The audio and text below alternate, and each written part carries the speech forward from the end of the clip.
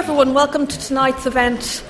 My name is Beth Hannon. I'm the Associate Director of the Forum for European Philosophy, and we put on philosophy and philosophy-themed events for a general audience that are always free to attend, don't require tickets, and so on. That's thanks to the generosity of our donors and the support of the LSE, for which we are very grateful. If you'd also like to help us put on these events, we have a Just Giving page that you can find via our website. So if you'd like to, please do give some money to help support these kinds of events. Just some housekeeping. If you could make sure the volume on your phone is turned off for the event. You don't have to turn off your phone. In fact, you're very welcome to live tweet the event. We have a hashtag there. And also bear in mind that this is being recorded for a podcast, so if you do ask a question, your voice will be recorded on it. That's it from me. I'll hand over to our chair for tonight's event.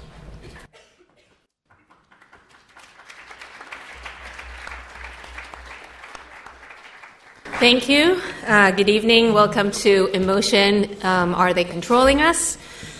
So today is part of an event that's part of a Conciliant series of events that is organized by the Forum of European Philosophy. And tonight we're going to have 3 presentations. We're going to have Lisa Bortolotti, a professor of philosophy at the University of Birmingham, Benedetto De Martino, who's a Sir Henry Dale Senior Research Fellow in the Department of Psychology at University of Cambridge, and Giovanna Colombetti, who is an associate professor at University of Exeter. And I'm Tali Sharot. I'm a reader of cognitive neuroscience at University College London. So each speaker will speak for about 10 minutes, and then we'll have a bit of discussion on stage and Q&A as well. So when you have questions, just let us know. And I think there's 2 people here with mics who are going to go around. Okay, so let me introduce our first speaker. Oh, and before I do that, if you are tweeting, apparently the hashtag for this event is LSCFEP, as in Forum of European Philosophy. So the first speaker tonight is Lisa Bortolotti, who's a professor of philosophy at the University of Birmingham. Her main research area is the philosophy of cognitive science, and in this work she focuses on the limitations of human cognition and human agency. She received her PhD from the Australian National University in Canberra in 2004. And after a year at the University of Manchester, she joined the University of Birmingham in 2005, where she is now a professor and funded by the ERC. Her latest book is Irrationality, published by Polity Press 2014. And you may have noticed that we have an Italian theme today. Not premeditated, but should make it interesting. So please welcome the first speaker.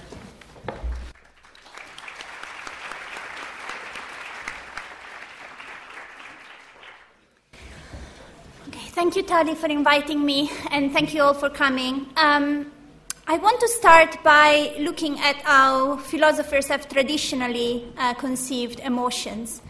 And I have to say that, on the whole, emotions have had a really bad press in traditional philosophical thought, especially with the rationalist philosophers, who are those who think that we get most of our knowledge through reason. And what I would like to do in the 10 minutes I've got is just give you a glimpse of how our way of understanding the role of emotions has gradually changed by looking at, in particular, the role that emotions are playing in decision-making, in making choices that are important to our lives. And I want to start with an example. In Jane Austen's Sense and Sensibility, you've got a really nice portrait of 2 young girls who have experienced a lot of adversities. They've lost their father, they no longer have financial security, they're disappointed in love, and they react completely differently to their situation. The oldest, Eleanor, tries to hide her disappointment, not to make other people feel bad for herself, and also tries to reflect when she has to make an important decision, and her emotions are always kept. Not hidden, but certainly they are not something that she wears on her sleeves. Marianne is completely different. The youngest is very passionate, and she runs into things, she's impulsive. Sometimes the fact that she follows her emotions so strongly leads her to self-destructive behavior. And actually, in the end, she needs to become a little bit more like Eleanor to be happy. And I think Marianne is really a good example of what philosophers have warned against for something like thousands of years. They're worried that the emotions may just take control. They're worried that if we don't exercise reason, we will be led to make unwise decisions based on our emotional reactions.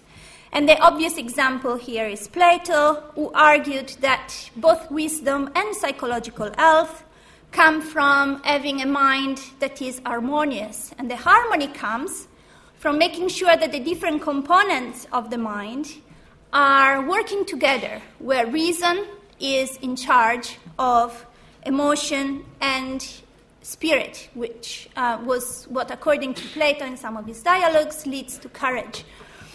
So the important thing is that emotions are inevitable. We have them. We cannot do without them.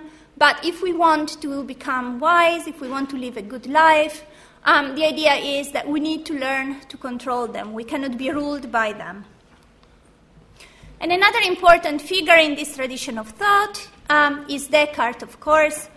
He's another rationalist. He also thinks that reason is paramount, but is very interested in emotions, not only in the role that emotions play in philosophy and ethics, but also in the physiology of emotions.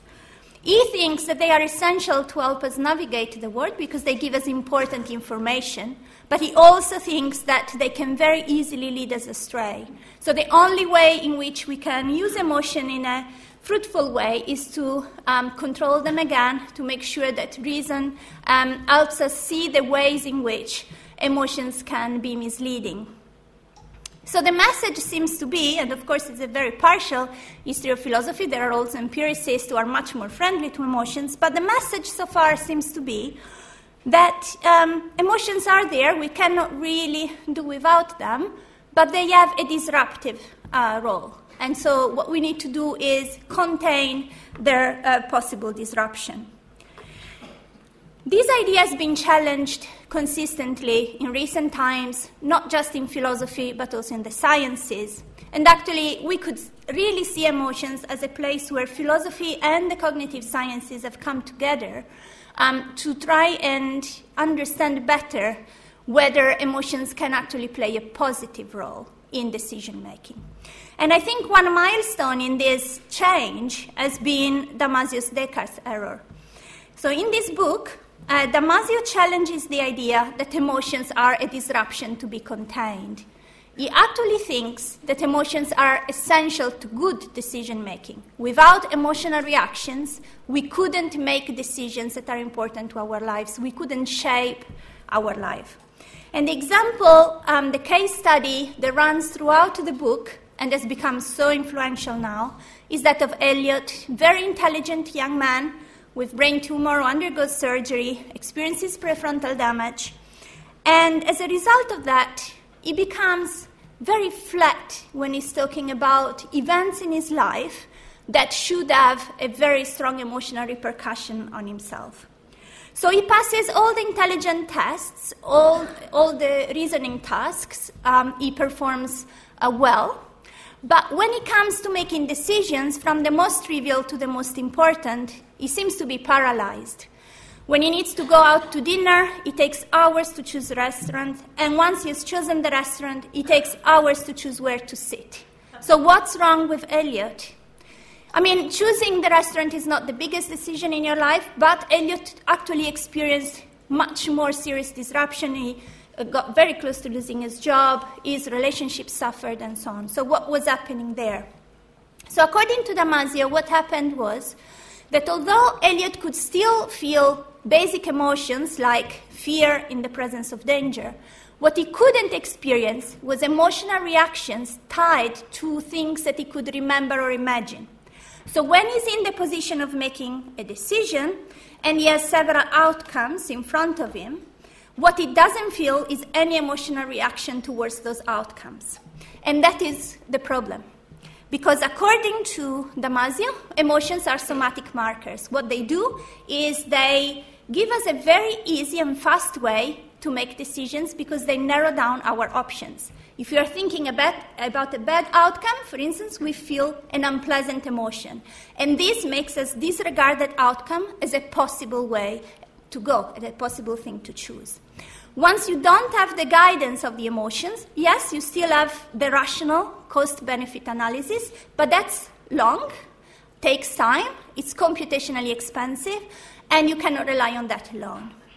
So the idea is that when no emotions arise of that type, no emotional reactions are provided for remembered or imagined things, remembered or imagined events, and so the person takes much longer to choose and sometimes is unable to make a choice.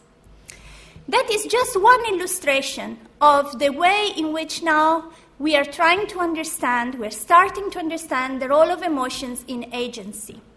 There are lots of other clues that we get, especially from an area where I'm working on, which is psychopathology, where it looks as if when you've got flattened or disrupted emotions, you are unable to follow through your plan, you cannot really pursue your goals, and once you have identified goals and you're trying to pursue them, it's very difficult to achieve them.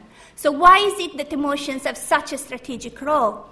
It seems as if emotions can help us with a number of things. They provide information concerning the goal that we may want to achieve. They enable us to make fast decisions, as Damasio showed, but also they help us identify which factors are most relevant to our decisions. And most importantly, they sustain the motivation that we've got to act. How do they do that? We are going to pursue a goal if we see the goal as desirable. If we don't have an emotional connection with the goal, we lose our motivation.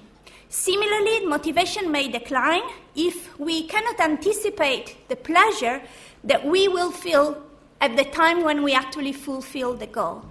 And again, motivation seems to decline when there is no pleasure in pursuing the goal itself. So the activity of engaging with the experience, attempting to achieve something that some psychologists say is much more rewarding than the actual pursuit of the goal, that may also be disrupted if we have flat emotions. So flat emotions are a problem, and they emerge in a number of psychiatric disorders because they affect motivation. And if they affect motivation, then agency no longer works as it should. Now, agency overall, I think, is something that deeply defines human beings and I think sets them apart, at least in some philosophical tradition, from other non-human animals. But there is one aspect of agency that has been considered always very distinctive of humans, starting from Aristotle, and that is moral agency, the capacity to make decisions about what is good or bad without being completely swayed or controlled by emotional reactions. So the idea, again, with Aristotle was that although we share emotions with other animals, we are the only ones who can control emotions and decide how to act morally. But even this idea has been challenged recently because it has been considered very important to have certain emotions to base our moral decisions on.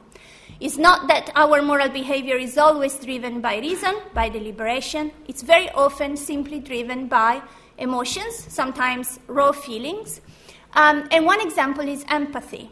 And Frans de Waal, a very famous primatologist, has been looking at how primates in groups who live in societies exhibit altruistic behavior in a way that is very similar to the type of moral behavior that we praise in human societies.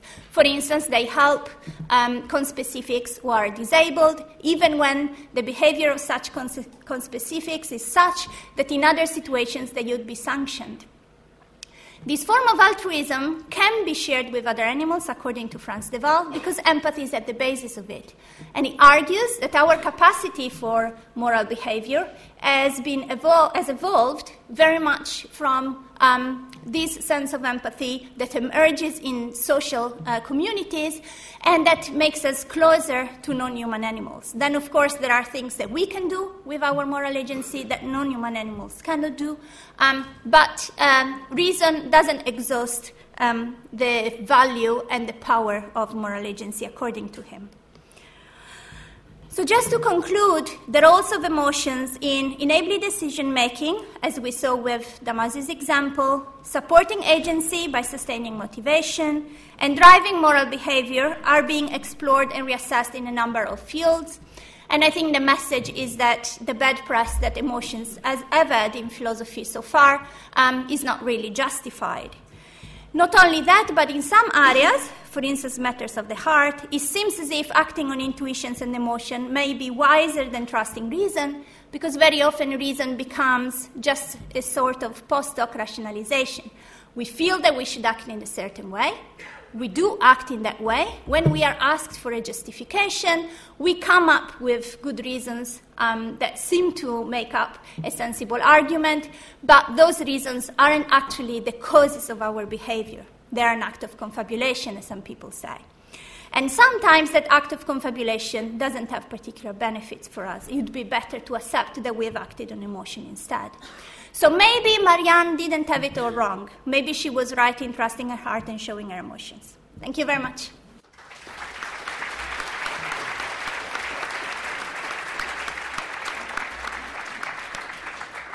Thank you. So our next speaker is Dr. Benedetto De Martino. Dr. De Martino got his PhD from University College London. He then received his he did his postdoc at Caltech, where he was working under a Wellcome Trust postdoctoral fellowship. He is now a Sir Henry Dale Fellow at Cambridge University from the Royal Society and the Wellcome Trust. And he works in the field of decision-making and has done some important work on the role of emotion and social interaction on decision-making and how that comes up in the brain. So it is my pleasure to introduce Benedetto De Martino. Thank you, Tali. Thank you, everybody, for coming. I know you have a big expectation of a panel of 3 Italian and 1 Israeli talking about emotion. Hope we are not going to disappoint you. Okay, so let's start. Is okay? Can I carry on from here? Yeah, I think I'm more comfortable. So we often would like to think they are similar to this guy, Mr. Spock, that when we make a decision, we are always able to evaluate the prospect, the cost and benefit of every action, and choosing the one is the best possible decision, and the decision has like the higher expected value. In reality, we are probably much more similar to this guy. And I'm not just referring to his and my inability to lose the extra weight gained during Christmas holiday in South Italy, but the fact that, like Tony Soprano, we tend to bring with us a bag of very strong emotion. Have you seen The Soprano? Tony Soprano gets really angry, gets depressed, gets happy, and it seems almost all these emotions are like quite governing all his life, his decision and things. Now, while we might think that Mr. Spock is more cool, I would like to claim that somehow studying Mr. Spock would be easier.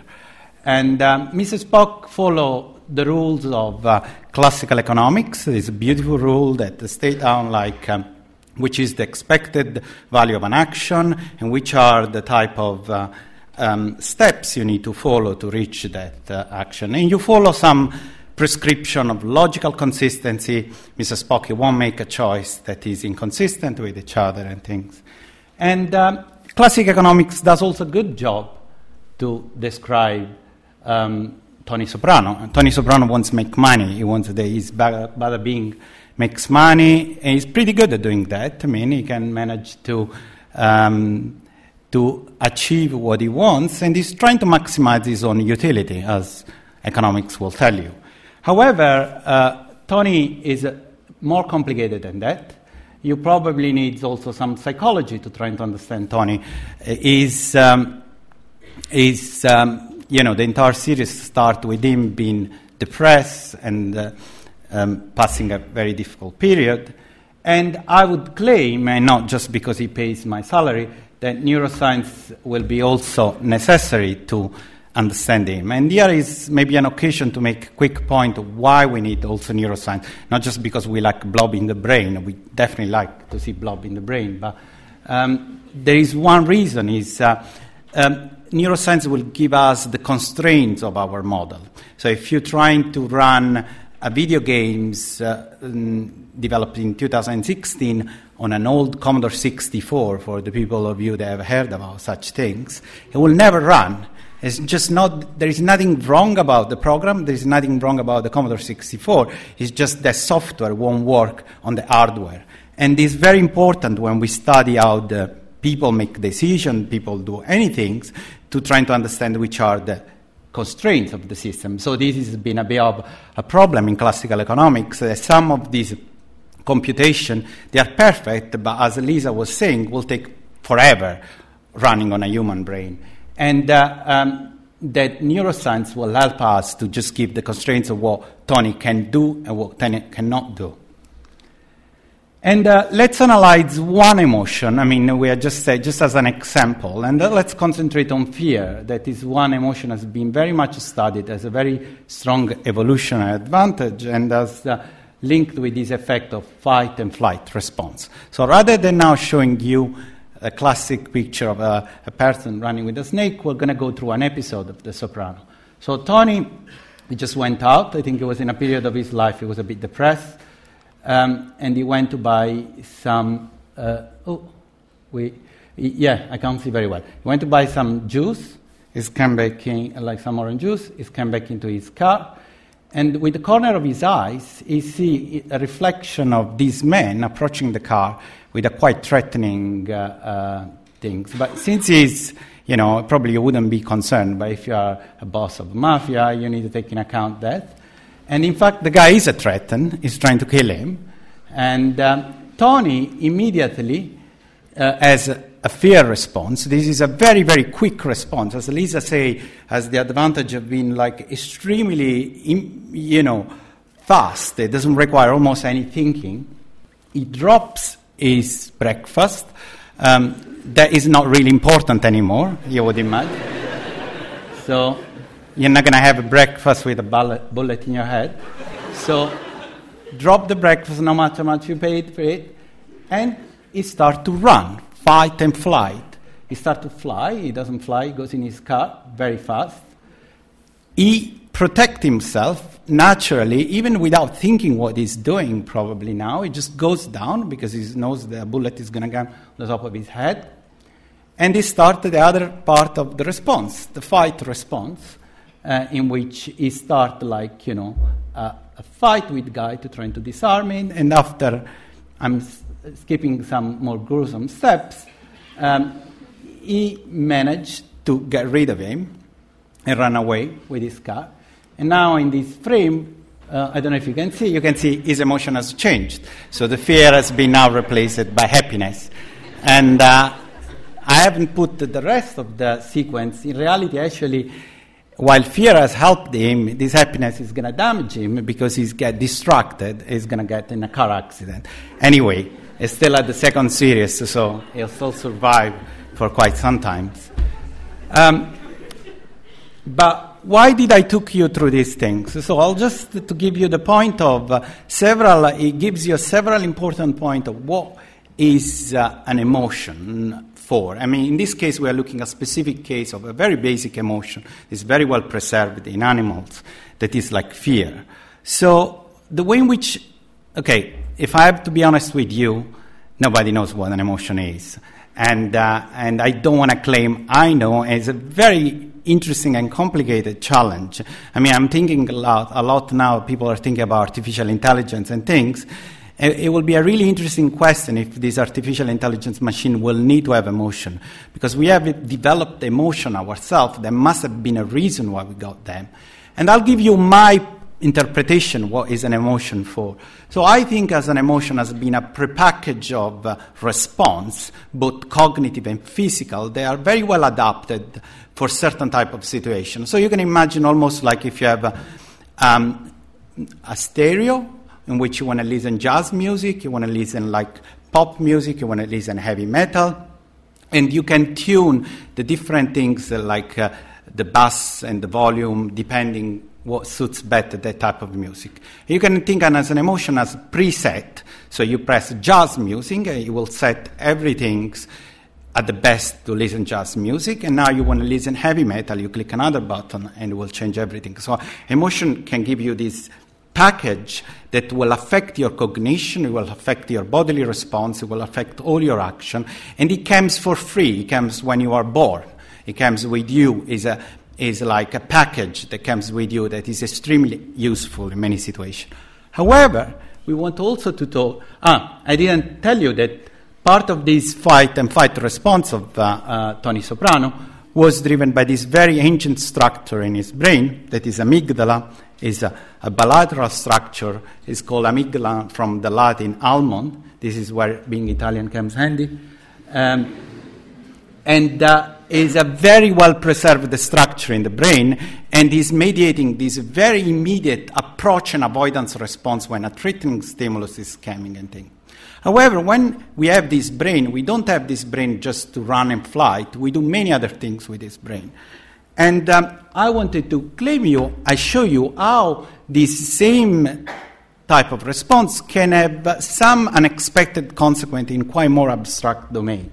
And I'm telling you a study done by, based on the work of Tversky and Kahneman. Danny Kahneman has been my mentor and is a fascinating person. He's a psychologist that won the Nobel Prize for Economics without having done one lesson of economics in his life. That is a very good thing. We all have a hope. So, in this famous experiment, McNeil and Tversky were showing people, but they also showed expert doctor. I mean, that was the interesting aspect that they did on normal people, but also on expert doctor, a case of a patient with a cancer, and the patient had two options. He could just go for surgery that was better in the long term, but had some risk associated that you could die during the surgery, or radiotherapy that would give a worse outcome in the long term, but in the short terms was much more safe. And now, when the probability of surviving the surgery were expressed in terms of surviving rate, 42% of the people were choosing the surgery. And when the same probability were expressed in terms of mortality rate, 25%, that dropped to 25% of people choosing to do the surgery. So we are talking about people that have been trained, an expert doctor and things, and nevertheless, they still had this immediate, this response to some things like aversive, like mortality rate and things. So, based on this experiment, now, long time ago during my PhD, since these effects are very, very strong, and these are called framing effects, are very spread in the population, we were really interested to understand what was the neural underpinning of this effect, why these effects are so common and so difficult to get rid of. And we designed a task in which we generated the framing effect very simply. We get a task in which the subject receives an amount of money, let's say we'll give you £50 to play a game, and then you can choose to keep £20 for sure, or you can play a lottery in which you can win all £50 or lose all of them with a certain probability. So now, if you choose the safe option or the risky option, is up to you, is how risky you are. And that wasn't the manipulation of the task. The manipulation of the task, the half of the time, I'll show you the same situation in which I say you receive £50, you can either now lose 30 for sure, or you can gamble to win all of them. And this is a very transparent frame, and we made it so clear to the people that was just, we said, look, it's just to keep you attending to the task because it's a bit boring, so sometimes we'll tell you how much you keep of the money, how much you lose of the money. And I'm not going to go into detail, but unsurprisingly, people showing a very strong framing effect. They prefer to go for the sure option when it was framed as a gain frame, and while they prefer to go the gambling option as one to go as the loss frame. And you can also understand why, because you can see, if you believe me, this idea that people tend to approach positive stimulus while going away from negative stimuli,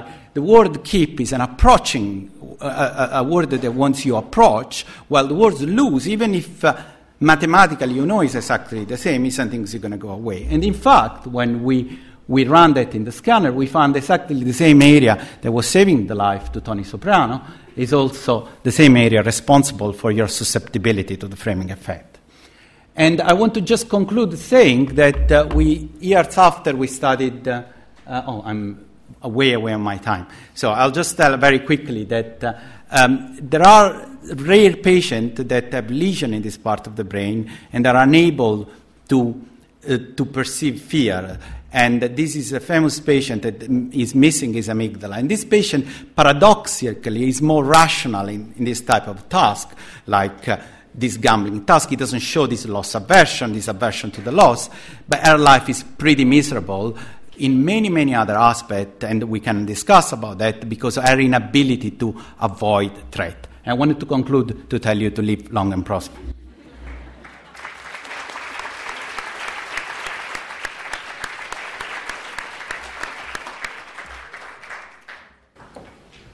Thank you, Benedetto. So our last speaker for today is Giovanna Colombetti, and she's an associate professor at the University of Exeter who works on the philosophy of cognitive science. Her main research interest concerns affective phenomena, and she received her PhD from the University of Sussex, and after that went to do a postdoc at Harvard University and York University. Her most recent book is The Feeling Body, Affective Science Meets the Inactive Mind from MIT Press 2014. She is currently funded by the ERC. So, our last speaker.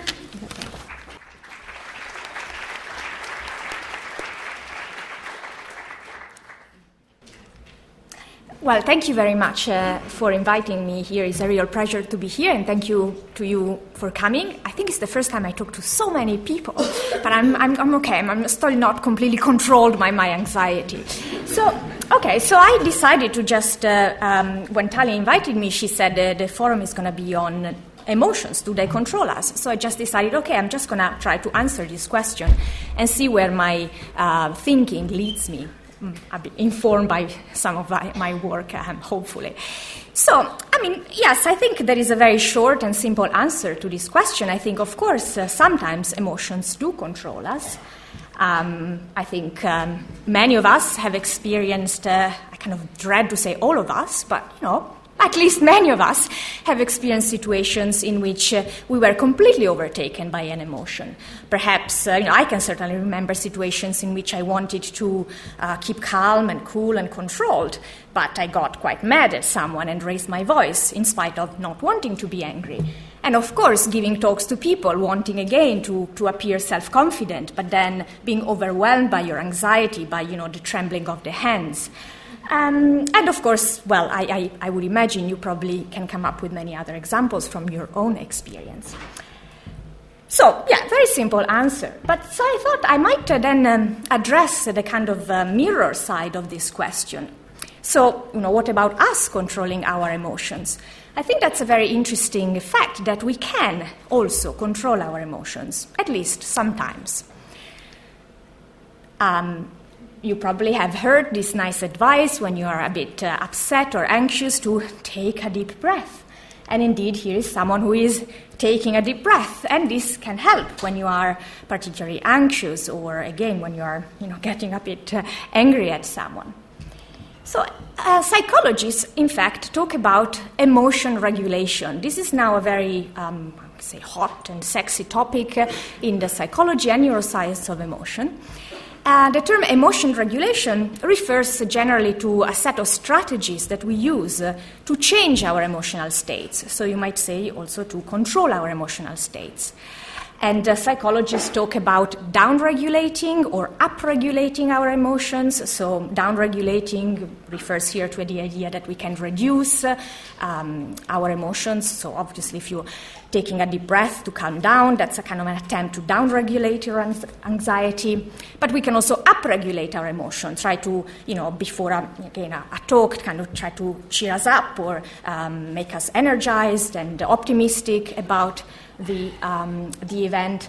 And then there is another, maybe less obvious sense in which we regulate our emotions. Sometimes we just try to keep that emotional state. We try to maintain it. So these are all things that psychologists are looking at. And a question that, of course, emerges once you start about when you start thinking about emotion regulation is, well, who or what does this regulation, or who does the controlling? Us only? Some part of us? In psychology, there is a lot of talk of cognitive strategies to regulate our emotions. In fact, sometimes you even find that emotion regulation as a phenomenon is defined as a set of cognitive strategies to influence our emotional states. And some of the cognitive strategies that are mentioned in psychology are things like trying to think of something else or redirecting your attention. I guess a typical example would be when you're watching a distressing movie or news on the TV.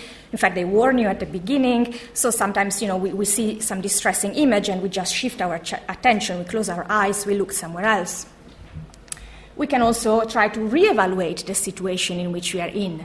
So, before giving a talk to many people, and if you're getting anxious, you might think, after all, even if if I can't speak properly, if I miss some of my sentences, it's not going to be the end of the world. And so there's a way in which one can deal with one's anxiety.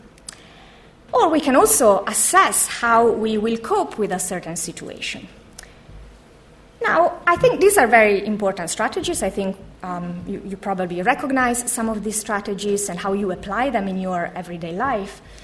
One thing that strikes me, though, when I read this literature on cognitive emotional regulation is that, indeed, these strategies are all very much heady, I like to say. So these are all strategies that involve mainly, indeed, cognitive processes. You think about something, you assess, you evaluate. So these things have to do with your knowledge. But what I want to draw attention to is the fact that we regulate our emotion not just by using these cognitive strategies. We also do it by using our body, and also something which is maybe less obvious if you haven't thought about this before, we also use things in our environment to regulate our emotions. So I want to talk a bit about these embodied and situated regulatory strategies. And I guess this does relate to my philosophical work. I am particularly interested in the idea that the mind is not just in the head. In fact, I think that the mind is realized, if you want, or if it's caused, it comes about on the whole embodied organism. And in fact, also, not just on that, the organism that I am, I'm not just floating about in some kind of empty space. I am also situated or embedded in my environment. And I think this embodied, situated, and embedded character of the mind that I am can be very much seen in my strategies of emotion regulation, and also in your strategies of emotion regulation, given that you are embodied, situated organisms. So what I'm going to do now is give you some examples of embodied and situated regulation, just some examples, but you can probably think of many others. So I mentioned already the fact that sometimes we just breathe to calm down. This is indeed a process of embodied regulation. True, we might actually decide cognitively, okay, now I'm going to take a deep breath. But in the end, after that, what you do is you let your body do regulatory work for you. I have here a picture of someone doing some yoga pose, I guess. And of course, yoga is another way in which we can regulate our emotions by doing things with our body. But what I liked about this picture, the laser, yes, that this person is smiling. And I don't know if you've ever taken yoga classes, but when I take yoga and sometimes, you're in a kind of a very hard position to keep, and the teacher says, remember to smile. And it's true, if you smile, if you're in this very effortful situation, but you smile, that changes your experience. So that can be a way in which you regulate your emotion. And in fact, psychologists already in the 80s have done lots of experiments on how, when you change your facial expressions, you change the way you feel. So there are quite intriguing examples. Maybe you've heard about them. I'm going to tell you about that because they're quite intriguing. But if you put a pen horizontally in your mouth, actually between your teeth, in this way, so that the muscles that usually contract when you smile contract. Then, if I show you some comic pictures, you are going to evaluate those pictures as more funny than if you didn't have the pen in your teeth. So that's actually incredible. It shows how just modifying our facial expression changes our evaluations and also the way we feel. I also have this picture here because, so look at this person, B. B is taking on a very self-confident position. Again, this could be seen as a way of regulating your emotion via your body. Again, lots of empirical evidence showing that if you take on an upright position, you're likely to feel more proud in a certain situation rather than you're kind of all slouched down and of taking this depressed posture. What about the idea of situated regulation? Well, let's consider again this picture. This person is not just in a kind of self-confident position, but is also wearing a kind of cool suit. So here you can see this person is also using parts of the environment, in this case, a kind of piece of cloth, to influence the way in which he appears to others. So he is regulating or controlling his self-image, and presumably thereby also increasing his sense of self-confidence. So here we have a case in which the self-confidence we can assume that this person experiences is being supported by his bodily stance and also aspects of the world like his clothing. Situated regulation. Well, how many of us do? I do. I eat lots of chocolate when I'm bored, and it helps. And we know that things like chocolate and other drugs influence our physiology and thereby our affective states. Although it's not very good for your teeth, as you can see in this picture. And then, for example, retail therapy. That's just another case, right, of regulating your emotion. I'm not exactly sure. I'm sure actually retail therapy acts on different levels. In which way does it make you feel good? Maybe for a little bit of time. And just my last consideration about this idea of situated regulation. This can be all quite obvious. Although if you have never thought about it, you might be surprised actually to notice how many times you rely on the environment to change your affective state. But consider how subtle and how sophisticated our processes of situated regulation can be. So they are also temporally extended. So here I have, this is a magazine about how to decorate your home.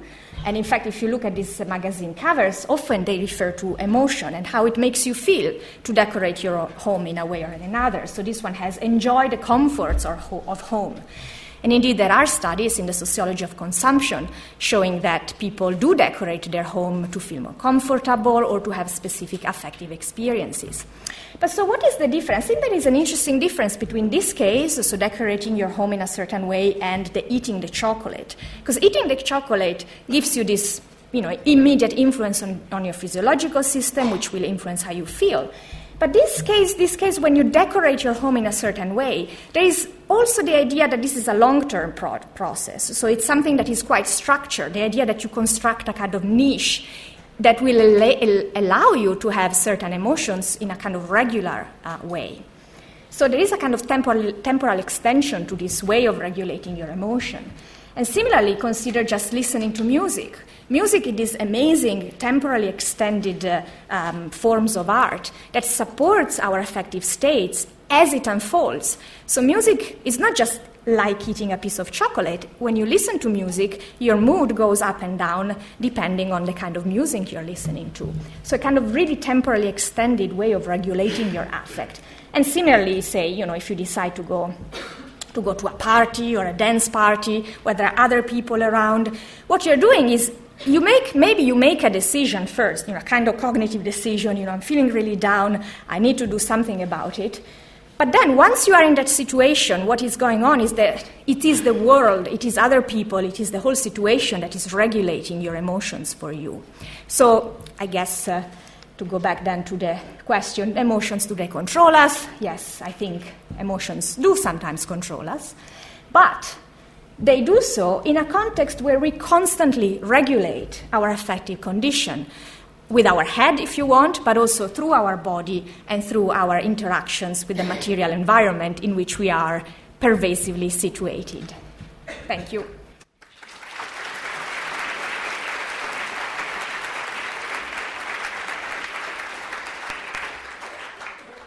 Thank you. So I want to start with a very basic question.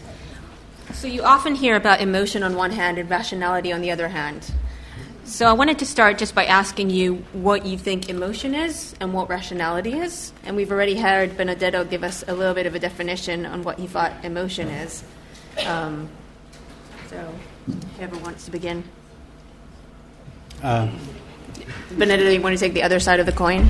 Yes, and I think I don't like much this dichotomy between rationality, and I think it's been a big of red herring for a long time in a lot of research, this idea of even just this idea of the rational brain and the emotional brain. I don't want to give you that idea when I showed you the amygdala. So amygdala is really important in very complicated cognitive process as well.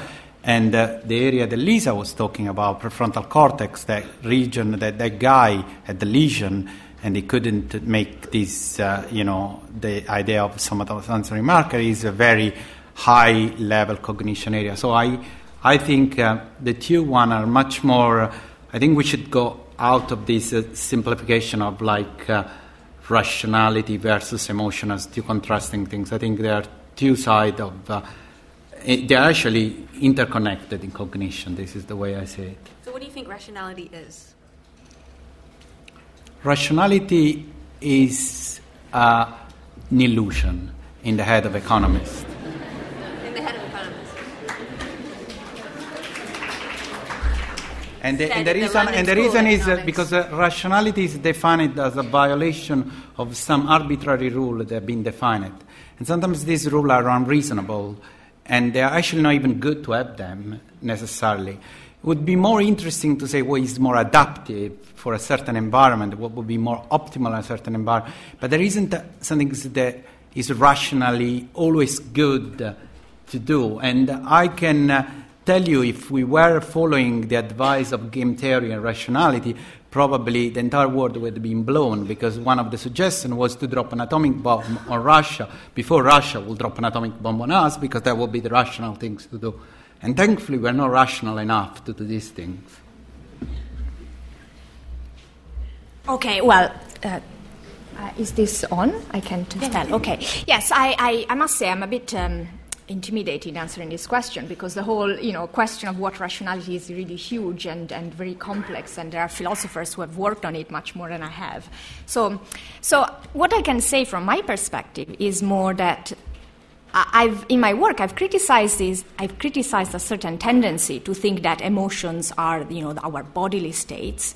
And in fact, when we are not being rational, it's because we are being overwhelmed by things that are going on in the body, which are kind of, the body is not really smart. It's this thing that activates, and, the head is what is smart. The head is the one that takes decision. Rationality is a cognitive process. And I've tried to challenge that dichotomy by, on the one hand, thinking that, emotions often are, rational, or as it's been pointing out, they lead us to do the right thing. And the body itself, I think, can be, in a sense, smart and intelligent, perhaps not rational, but certainly it's not this dumb thing that just, overwhelms us and we have to kind of tame. So I think that whatever rationality is, I wouldn't want to just say it's a heady intellectual process that is completely detached from our bodies. I want to say that rationality is somehow a way of acting reasonably in the world, perhaps according to how you have trained yourself to do, and also according to certain maybe values that you try to follow, but you follow them by embodying them, by going about in the world in a very not just as in your head, but as a bodily being. Okay, so I think the difficulty with the question, what rationality is that we really use it as a value concept, a bit in the same way in which we use sometimes the word science, right? So when we want to say that something is respectable or follows a good method, we say it's scientific. And I think similarly, sometimes we do the same with rational. It's a word that is very often abused and used in very many different contexts. So if there is something that we value, if we think it's important that we manifest in our behavior a certain type of value, then we judge that behavior to be rational. But if that doesn't happen, then it becomes irrational. And there are lots of different areas in which we use it. So what I'm mainly working on is belief. And in the area of belief, you've got this idea of epistemic rationality. So a belief is rational when it's backed up by evidence. And if you get evidence against that belief, you revise it or you drop it.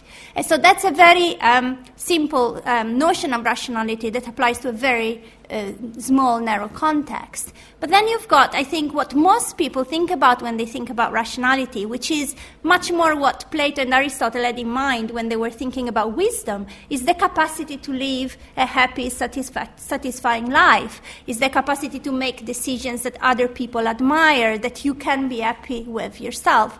And that is more something like practical rationality. And that, I think, involves very importantly, both the cognitive and the affective, if we can always make that distinction, because I completely agree with the previous speakers that it's not very easy to say this strategy is a cognitive strategy or this phenomenon is an affective phenomenon. Very often emotions and belief, cognition and affect come together, and it's difficult to sharply distinguish them. But definitely if we're thinking about practical rationality, about in terms of making good choices, of living a good life, then it seems as if beliefs and emotions and lots of other things in between have an important role to play. And in some contexts, it may be better maybe to use cold strategies, to use your head, to breathe. And in other contexts, it's better to follow your instinct, to just go with the flow, as some psychologists say, because in some contexts, reason is not to be trusted. So I think what really makes for a wise person, a person who leads a life that she is happy to identify herself with, is not so much being very heady or being very emotional, but being able to recognize in which situations she needs to trust her emotion and in which situations she needs to sit down and think. And very often we don't have a clear idea of what these situations are because the role of rationality in terms of cognition has been emphasized, and the negative aspects of the body or the emotions have also been highlighted. And I think we need to rebalance that, and I think psychology has done a lot in recent years to offer us a different way of looking at things. So do you think we're underusing our emotions? With like our big frontal lobes. You're asking to Italians people, and they're using their emotions. Is it? We as the world. Okay, maybe I can start. So I think in many situations we use our emotions without realizing that that's what we're doing. And I think probably the area where this is most obvious is moral reasoning, right? And I'm sure a lot of the audience is aware of the Jonathan Haidt type of experiments where he tried to show that most of our moral judgments are actually driven by these raw feelings of disgust that are socially conditioned rather than by complex philosophical arguments about what kind of behavior would lead to the best outcome. Now, of course, we also engage in moral reasoning, and of course, when we do that, we may be able to affect the way in which we think and other people think. But it's also true that when we judge a certain situation to be immoral, for instance, a case of incest, which was the example that Haidt used, most of our initial reactions is shaped by what we have been taught. And then a lot of what goes on afterwards is really the job of the lawyer trying to find an argument that fits with our initial reaction and justifies it, rather than coming up with a good philosophical reason for condemning incest first and then forming the judgment as a consequence of it. So I think we're not really underusing the emotions. Emotions are everywhere, as the case of framing effects, I think, powerfully demonstrates, but sometimes we just don't realize what role they're playing, and therefore we just think we are driven by reason even when we're not. So I think that kind of ties up to what you said about something rational as a belief that we have evidence for. But of course we can have evidence for anything we want. So we have our beliefs first and then we seek out the evidence. Yeah. And then as Benedetto says, we say it's rational, but it's really an illusion. Yeah, I mean, it's a really fascinating, as you know, it's something that really interests me as well as a researcher and things. It's like we built belief of the world and how. But just to go back just one step on the discussion we are having of we are using too much emotion on things. As Lisa says, it's very difficult to know because I don't think there will be any process we can do in which we can clearly separate it. But it comes an interesting question that I briefly mentioned while I was saying. Now the artificial intelligence is doing a huge development, and we are developing algorithms that are better and better in doing things, recognize voice and action and things. The question will come, because clearly these algorithms are designed by us, and we know what we put in there, although there are some unexpected behavior that might come from it. But then it might be a question of, if emotions are so important, will eventually to have a full, complete artificial agent, that computer will need to have emotion. And then it starts to become a problematic. So if it's true what we are saying, you can't really distinguish the two, and things maybe to reach a certain level of complexity that things will not be able to do what it has to do without emotion. And then you start to get a bit worried, because imagine an angry computer with incredibly powerful limit. So it's going to become a really interesting question in the next years, and the machine will be probably helping us to understand these things. But so you said emotion is a pre-programmed response. That sounds something like we could easily do program. Without. No, something that we could program. If it's a pre-programmed response to an event, that sounds something reasonably easy to put into your machine. It would be easy to program, but then the point is, do we need it? Or we can on them, because do you need emotion? Do you need emotion? I mean, it can have some downside. An angry person can be pretty dangerous. An angry algorithm then control all the knowledge and things could be even more dangerous. But then my question is more like, not if we can do or not, if we have to do to reach a certain level of complexity, or not, or maybe because the machine doesn't evolve with the need we need, they don't need this response. It will be really an interesting question. Okay. So before I go to the next question, let's take a couple of questions from the audience. Right here, down here, and the next one over there. Very interesting presentations from all of you. In that last comment, you mentioned imagination. But that's the first time any of you had mentioned it. And I wonder, the question, do our emotions control us, or do we control our emotions? What would we think of the idea that we are controlled by our imagination or perception of the emotions of others, either directly in front of us or even ourselves in a different state? What impels you to do something is either immediate awareness of the emotions of people that you're interacting with, or imagining their emotions or your emotions in a future situation. Okay, and one more over there before we answer. You were talking about whether emotions control us, and I think one of you was talking about the respectability of the science or the philosophy of emotions. It seems to me that all of that turns on being able to establish some kind of causal relationship between whatever we would call emotions and whatever happens next. And that seems to be profoundly difficult, because if I prick myself with a needle and then, I behave in a certain way, it seems impossible, unless I'm mistaken, to establish a causal relationship between what is called the pain, because all you have to go on is my report of that pain, and then the behavior. And I think that is why the science of emotion, if we can call it that, continues to lack respectability, and the philosophy of emotion as well. So I was just wondering if you have any light to shed on the profound, fundamental issue that might one day make that science or philosophy respectable, which is the causal relationship between emotion and whatever happens next, i.e. the title of the talk, which is, do they control us? Okay, so we have two questions. One is, can we show a causal relationship between emotion and outcomes? Or do we have to just rely on self-report? And the other question involves imagination, theory of mind, and empathy. Benedetto, do you want to maybe take the second one? I feel like a neuroscience answer here. I don't have any clue, so I'll take it first. Okay, then free for all.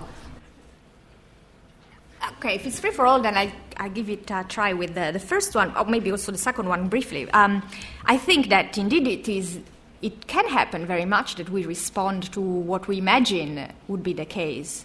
And the fact that maybe also what happens with the pathological cases sometimes, often in anxiety, we're responding to a kind of imagination that we have of a situation going in a certain direction. So that's definitely the case. I guess it's an interesting question whether also in cases where we think we are not responding to imagination, there is an imaginative component. I'm not sure, but I think it's a very interesting consideration. And the other question, if I'm not sure I understood it fully because I couldn't hear some of the words, but I think that science is a lot about, in fact, one of the debates you have or the disagreements you have between philosophers and scientists is that scientists are only looking at causation.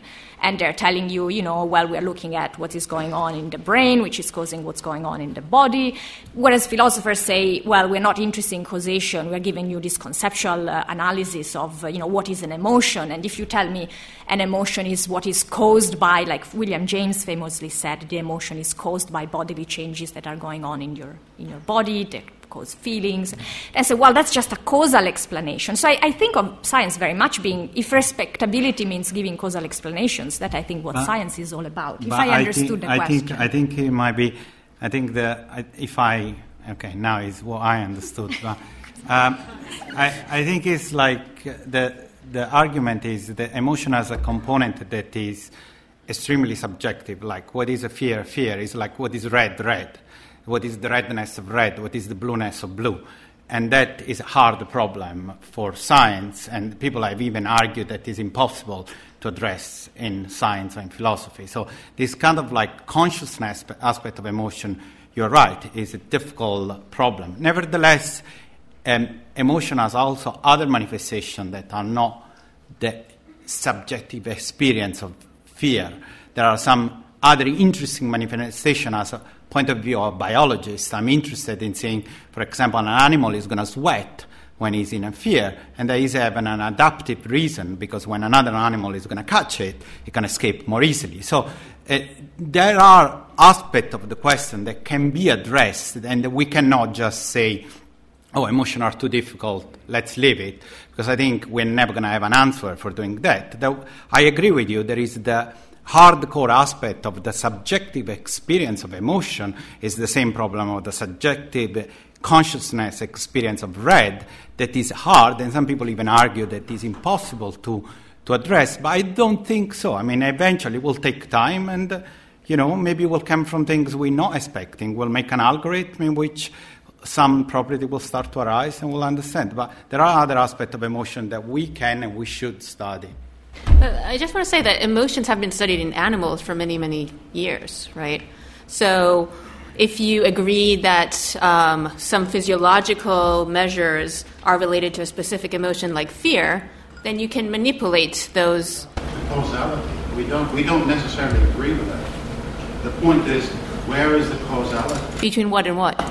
Between the so-called emotion, which can only be reported. Well, that's a matter of definition. It cannot only be reported. That's it could be measured. It could be also measured, right? So if you think that the physical manifestation is linked to it, you can.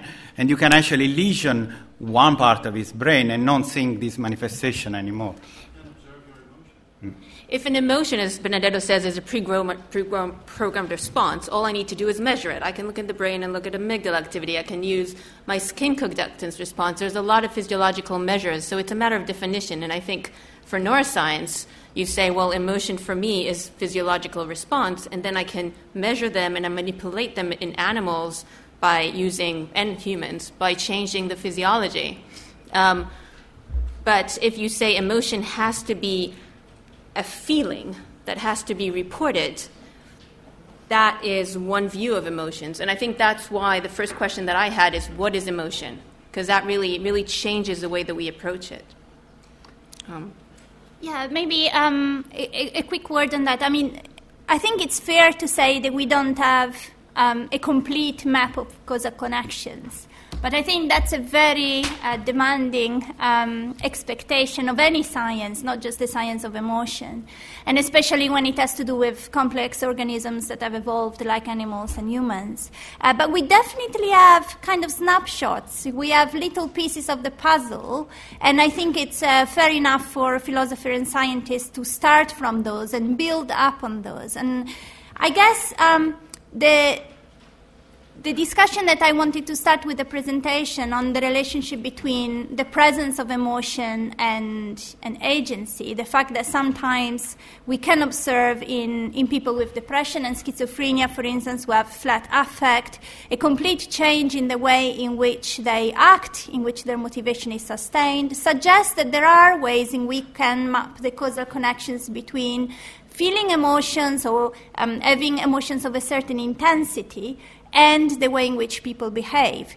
It's not incredibly detailed. It has holes that needs to be filled, gaps that need to be filled, explanatory gaps.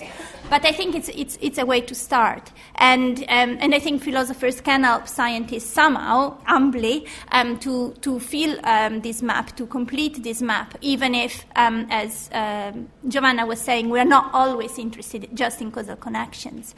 And in terms of imagination, it's true we haven't talked very much about imagination. But one thing I was mentioning when I was talking about the somatic marker view is that an important part of choosing is the capacity to imagine. Because what you do when you choose is you imagine a certain outcome and then you see how you emotionally react to it.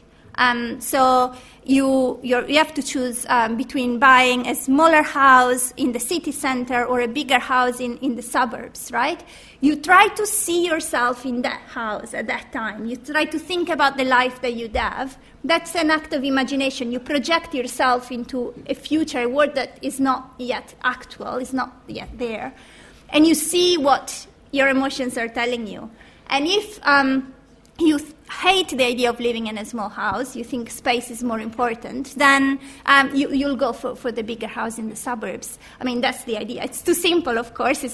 Decisions are much more complex than that. But imagination plays an important role there.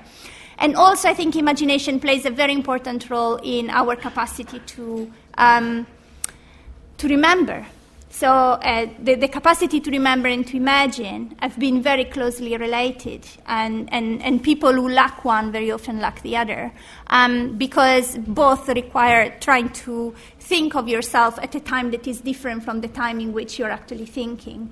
And emotions can affect both imagination and memory. So I think it is an important issue when we're thinking about emotions, and I think it does come in when we're thinking especially about the relationship between emotions and action. Yeah, but I suppose my other point was maybe we should leave other. It's important because we're social animals. The emotions that are really important to us are the emotions of others as much as of ourselves. So I'm going to follow up from that. What do you think is unique about human emotions? Nothing. Nothing. That's a good answer. I mean, it's just, what's unique about human emotion? What is unique about human motor skills or human, you can imagine that some could be more complex, some can have, you can imagine very, very simple situation. Think about, I was having a conversation over dinner because I knew I was invited to this event with a colleague who's an expert on emotion, Patrick Poulier-Mier, and we were having discussion asking him, what is an emotion? To just get, and he says, what's about a worm that is very simple, and when it's it's a substance that is bitter or things, the worm goes away. Is that worm scared by the things? Is it just a simple response we can map on that worm? So there's a layer of, so there is this behavioral manifestation, and probably is there even in a simple system with with a limited amount of neuron and things. And then there is this increasing degree of complexity to go to the awareness of the emotion itself. But I don't think there is one demarking line goes from human to... I think we too often have done this mistake to think the human are something so special compared to the other beings. Okay, so we'll take a few more. Over there.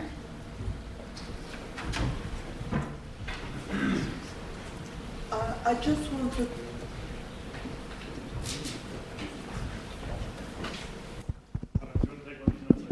Yeah, do you want to put up your... just over there.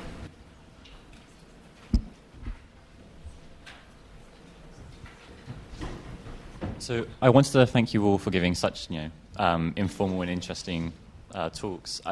My question is about the work of Jonathan Haidt, and I'm glad you mentioned him. Say again? The work of Jonathan Haidt, especially in politics and how political reasoning is really emotion-driven, at least in his research. And I just wanted to get your thoughts on that, because I personally think it's quite, problematic. If it's all emotional, then these things, emotions can be used for good social causes, but they can also be overturned by, using or manipulating those same emotions. So maybe a bit more Spock in our politics might help. But I could be wrong, so I just wanted to, get all of your thoughts on that. I wanted to ask how much affirmation by another individual and trust affects our emotional health. Okay. Maybe on height, is social intuitionism, so this idea that our moral judgments are basically driven by raw emotional reactions, and then we come up with a seemingly rational explanation why we are having that particular moral judgment, is very controversial. And I'm not myself sure I want to buy the whole theory. I think definitely his experimental work is very interesting because it reminds us of how important emotions are when exactly in those contexts in which we might underestimate the role of emotion. But I also think that we shouldn't think that just because emotions may be the initial causal factor that leads us to think in a certain way, then there is no place for reason, there is no place for giving arguments, there is no place for trying to put our views in a more kind of coherent system. Because it is actually when we can verbalize our choices and our beliefs, when we can share them with other people, that we have a chance of developing some kind of critical distance from our own beliefs, accept other people's opinions, have a mutual exchange, be maybe more open to counter-evidence when there is evidence against our judgment. So although the manifestation of our initial reaction, which then becomes a moral judgment, may be initially driven by emotions, and reason seems to be just a kind of really nice illusion. We want to think that we went through a very detailed argument to come to a certain position when that wasn't the case. At some point, having the argument is important, because otherwise there is no debate. If it's just my emotional reaction against your emotional reaction, the whole situation comes to a standoff quite soon. Once we can put things into arguments, once we can verbalize them and share them, we also have the opportunity of taking that particular judgment about incest in that particular scenario and making it coherent with lots of other things that we believe, which helps us very much form a sense of ourselves as agents. Because in order to believe that we are agents with opinions who can act on our goals and on our beliefs, we need to think that we are largely coherent and that we identify with certain positions. For instance, in politics, that's very important to be able to say, I have certain views. And even if we are not always perfectly consistent, the idea is that we see ourselves as flexible but situated in a specific position with respect to the larger debate. So I think although it's very important to recognize the causal role of emotion in our judgment, which I think may always be present. It's also important to recognize that the capacity to offer reasons is very important. And it's very important because we are social animals, because we don't live in isolation, because it is important to us what other people have to say about us and what other people think. And I think reason has that kind of role of enabling debate, enabling dialogue. Can I say something about that question about affirmation, right? And I think that's incredibly important, the role that how others react to our emotional response at all levels and stages of life. So I'm thinking of children, right? Of course, children have emotions of distress and then joy. But then when it comes to the specifics, they so much look at the caregiver and they kind of almost look for guidance. What is it that I'm supposed to feel right now? I mean, I don't have children, but I've seen some of my colleagues. I actually quite recently, one of her little kids, she just fell. And then was a bit confused and looked up her mom, and the mom was like, oh! And so then the kid went like, wah! So it's like, okay, now I'm supposed to be upset. But I think in fact, that's then what determines social differences and cultural differences in how we respond emotionally. We know that, the kind of more social cultures, as they are called in, Japanese cultures, in which there is, there are all sorts of social expectations about how to behave and how to regulate your emotions, which then eventually influence your demeanor, but also what you feel. And again, even when we are adults, there are lots of senses in which we rely on others to kind of have this affirmation of, is what I'm feeling okay? I'm allowed to feel it. And is it a thing, actually? So just recently I read about, because I'm interested in this role of the environment in emotion, I read about a phenomenon called place attachment and how we become very attached to places in which we've grown up. And so I realized, okay, why am I so nostalgic sometimes when I come back from Italy and I'm here? And so there is the kind of affirmation that, yes, that's a feeling that other people have and you can have it. And so it becomes suddenly more important in your life, and that also enables you to then explore it, think about it, regulate it. So I think it's hugely important, social recognition, yes. So we talk a lot about emotion as guiding us towards something here. And my question is, what is the end goal? And do you think emotion is the end goal? Because a lot of time you hear people do things because it makes them happy, or they don't do things because it makes them sad. So is it emotion is not the guide, but it's actually the end goal of everything? Well, can it be both in a sense? It can be both. Yes. It can be whatever you want it to be. Yes. I mean, I don't know. It's hard to say. I mean, I don't know. Do I have end goals? It seems such a continuous project, my life, that I don't know if I have any end goal, and I don't know that I ever. Rarely, even when I go and eat my chocolate because I'm getting bored, I don't really think, okay, my end goal now is going to be happier and less bored. I just do it.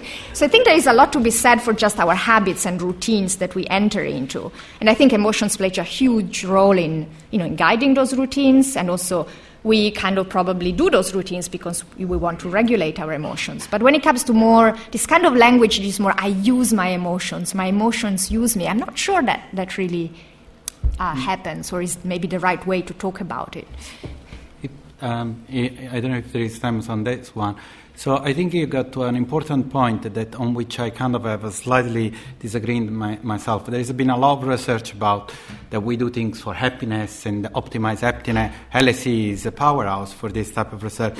And I somehow feel that I can question this view. I don't think we do all the time things for increasing our happiness. Sometimes, I was cross with a colleague. I wanted to really get angry. My wife said, don't do it. It's going to have bad consequence. I say, I don't care. And it wasn't making me happy. I had to just get my anger out. What happens when you're married to an English woman? Yeah, but the colleague was Italian, so I get away with it. But it's just we do a lot of things, not just to maximize our happiness. We do kids. There is tons of research that having kids diminishing your happiness. We do them anyway because they enrich your life, and we have other goals. So I think it's a very narrow view, this view that we are all driven to maximize this happiness. Sometimes we're just driven, and sometimes is adaptive, doing things that are not making you happy, but have some goal, like propagate your species or whatever things. Yeah. Okay, we'll take one last question over there.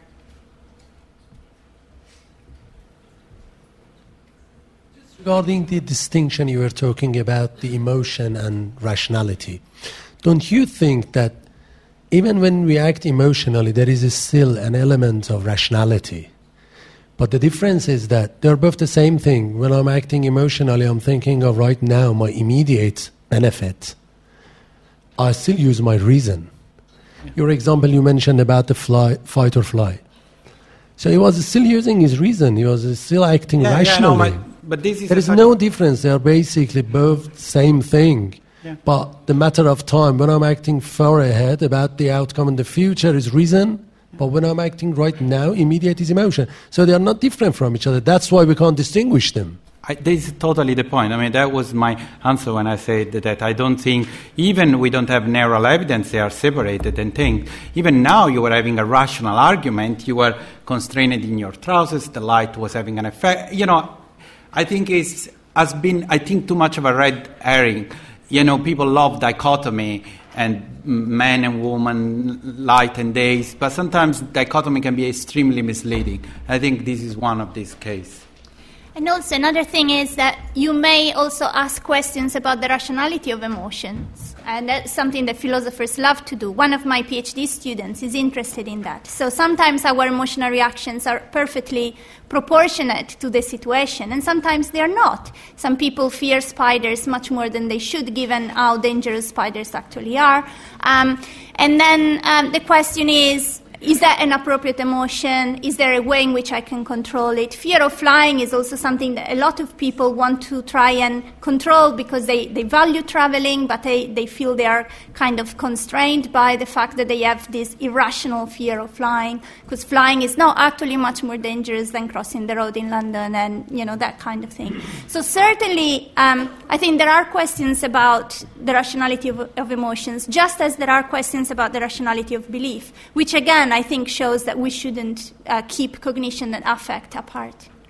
So I think fear is a really good example, because if you look, I was just reading about this top causes for death is heart attack, cancer, accident and suicide, or something else. But the top phobias are fear of spiders, fear of flying, fear of holes is number 10.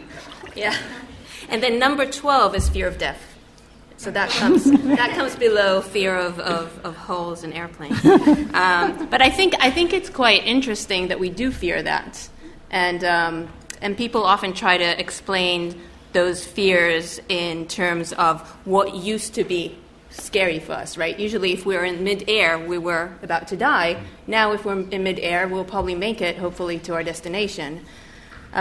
Is this pre-programmed package that were packaged for a different environment in which we are? This is the reason why sometimes, and an animal shouldn't really question about the death, but should be worried about hole which you can fall in because it will bring it death. So or open spaces. Yes. So usually you're in an open space, you are less likely to survive because a predator can come to you, but not now. Okay, well, I think that's it for us today. Well, thank you so much, and thank you to our wonderful speakers.